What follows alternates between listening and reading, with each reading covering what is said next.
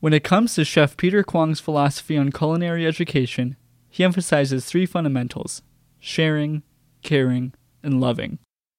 Indeed, for the St. Croix Falls-based chef, educator, and consultant, cooking is much more than a profession, it's an experiential art form. I caught up with Kwong at his most recent class on the 5 mother sauces of French cuisine, hosted at Bluff Country Co-op. We discussed his passion for cooking, his journey as a chef, and the art of French cuisine. I'm Willard Hike. On this episode of Culture Click, we get cooking. Stick around.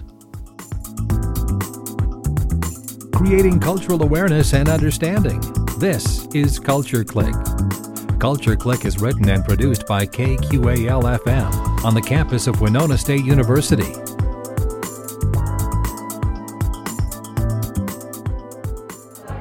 Good evening. Can I have your attention for a second? So you don't mind, my name is Peter Kwong.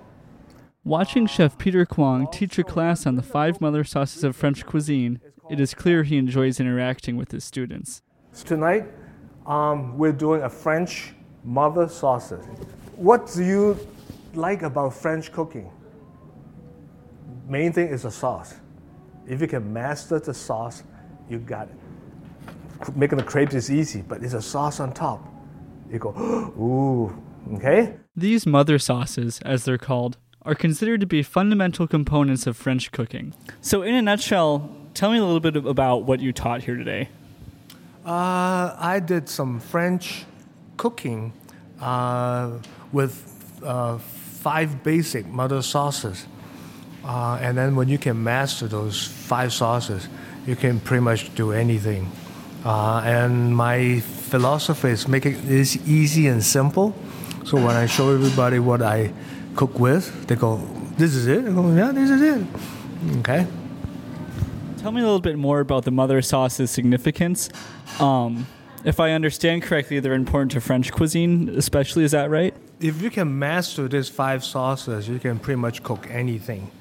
The main thing to do is have a nice roux, which is a mixture of flour and butter. Heat up the butter and then put flour in it until it's really thick, and that could be your base to thicken your different sauces. I do the bechamel tonight, which is a creamy white sauce, and I did the velouté, which is a velvety light sauce with extra flavor. Sauce tomate, which I didn't do, is a creamy tomato sauce. But we did an espagnole, which is a brown sauce and is originated from Spain. Out of the 5 basic, is there any reason you chose these 3? Are they especially important, or is it just 3 that... Actually, they're easy and simple to make. Hollandaise sauce, it takes a lot of patience and also a lot of experience.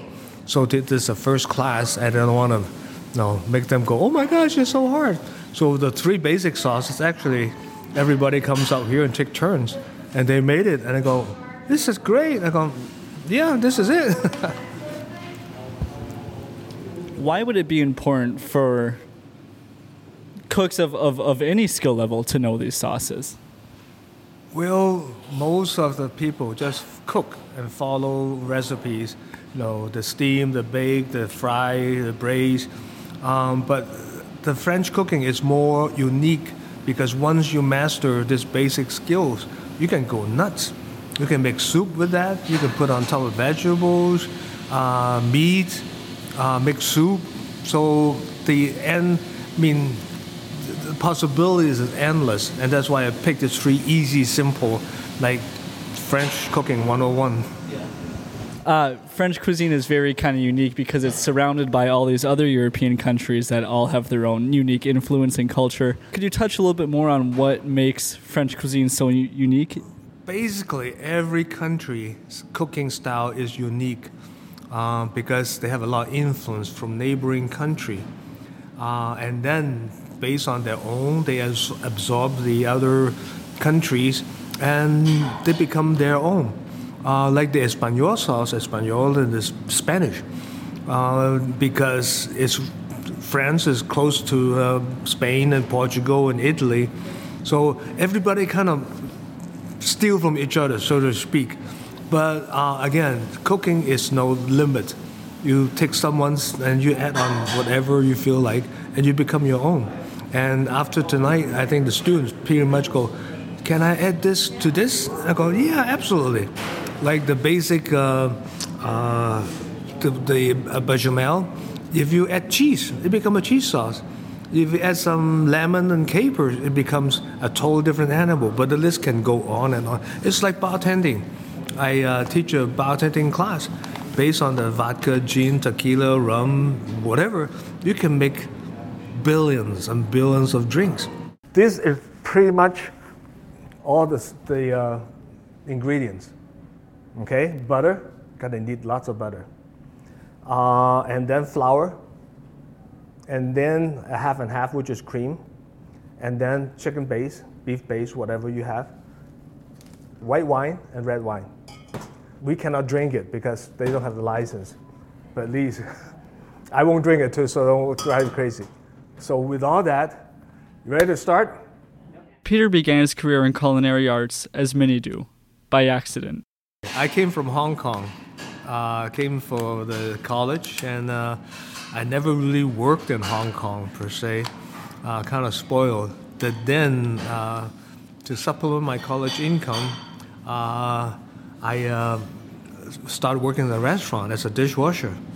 So, and I like it. I got promoted to be a line cook, to be a prep cook, and later on to be a bartender, a waiter, manager, and I just love the business. So I kind of stayed with that, and I'm getting pretty good. I was they called it a troubleshooter. They can help the different restaurants find out what the problems are and help them solve it. So working on that, I became a restaurant consultant, and just keep evolving. And I love to teach, and I became adjunct professor in a culinary school, and I do different demonstrations and different like co-op here, farmers market, different places that can promote the cooking, and I loved it. So we moved up here 3 years ago from Milwaukee, and end up that I'm teaching everywhere right now. Something that I thought of while you were telling me your story, did you come to the United States with the intention of getting into hospitality and cooking, or is that something you discovered once you were here? Oh, that evolved. My major is business management and marketing, but somehow again in restaurants, but I still use a lot of what I learned from college, like marketing, management, all those kind of make myself better and better. So now I can teach Chinese, Italian, Mexican, anywhere.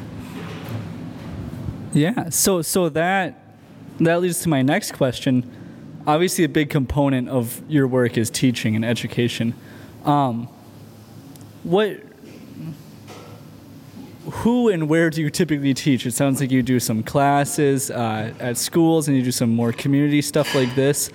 What kind of venues and people do you usually teach?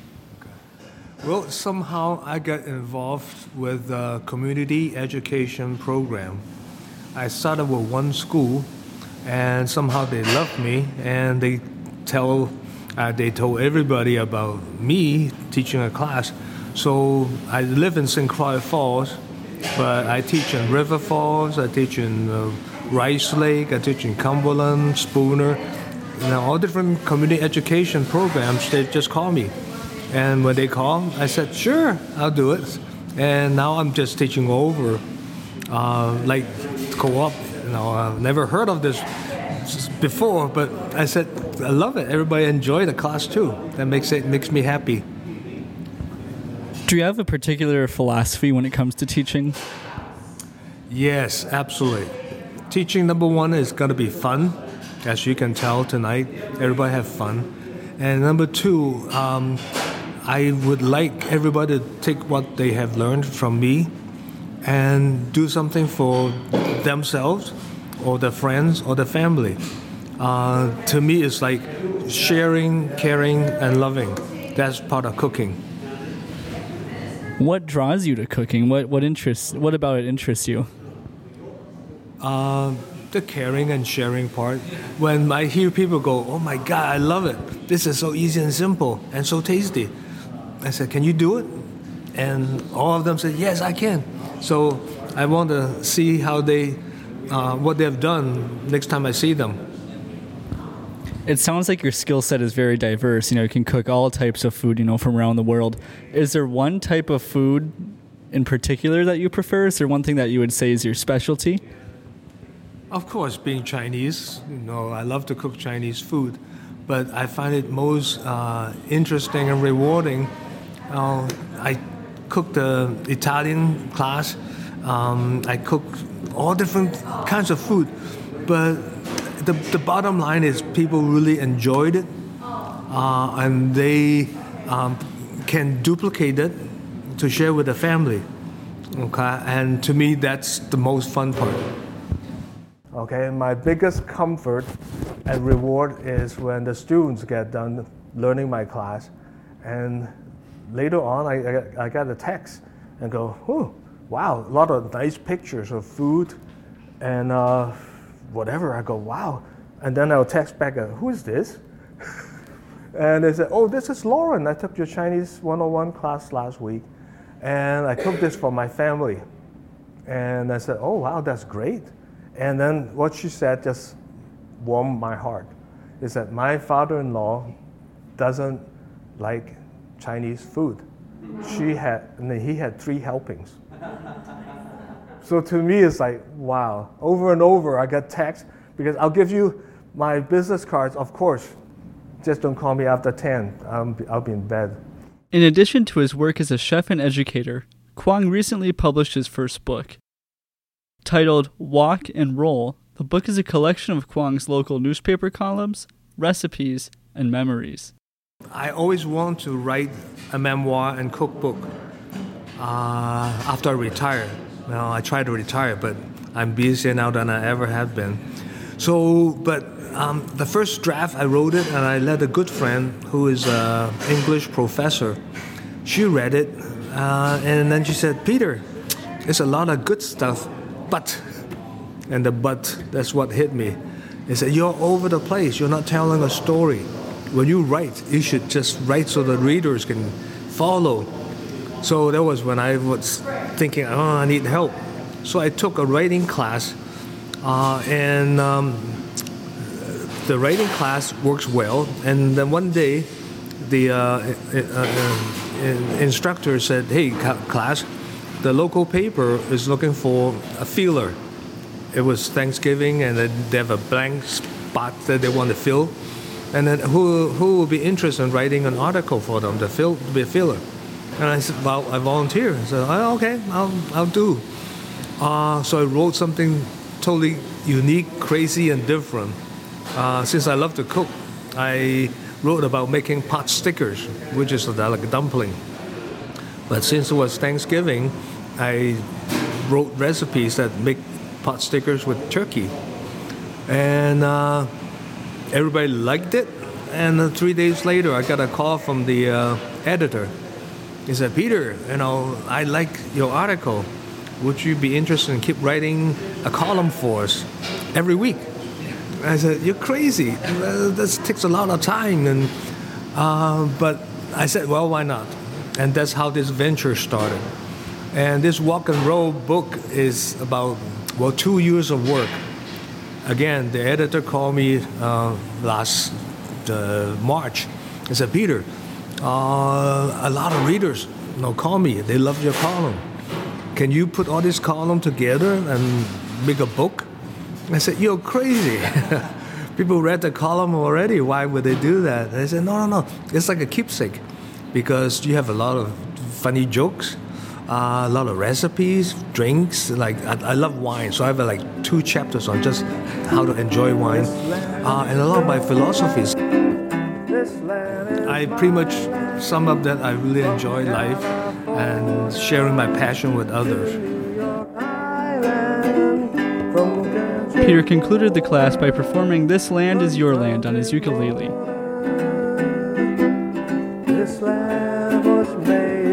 Thank you to Peter Kwong for joining us on this episode of Culture Click. More information on Peter and his book can be found at phkwong.com. An additional thank you to Bluff Country Co-op for their cooperation in making this program possible. An archive of today's show or any other episode of Culture Click can be found at kqal.org under the Media tab. I'm Willard Hike. Thanks for listening. This land was made for you and me. Well, thank you, ladies and gentlemen. Appreciate it.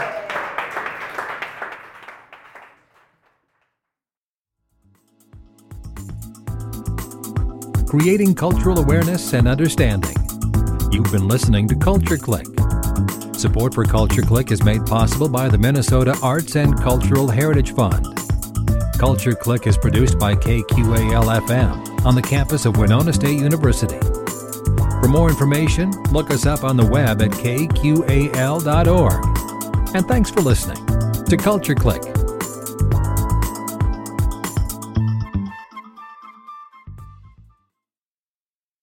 Do you want to know about all things Winona and the surrounding area? Tune in to Culture Click Thursdays at 12:30 right here on 89.5 KQAL. Culture Click is made possible by a grant from the Minnesota Arts and Cultural Heritage Fund.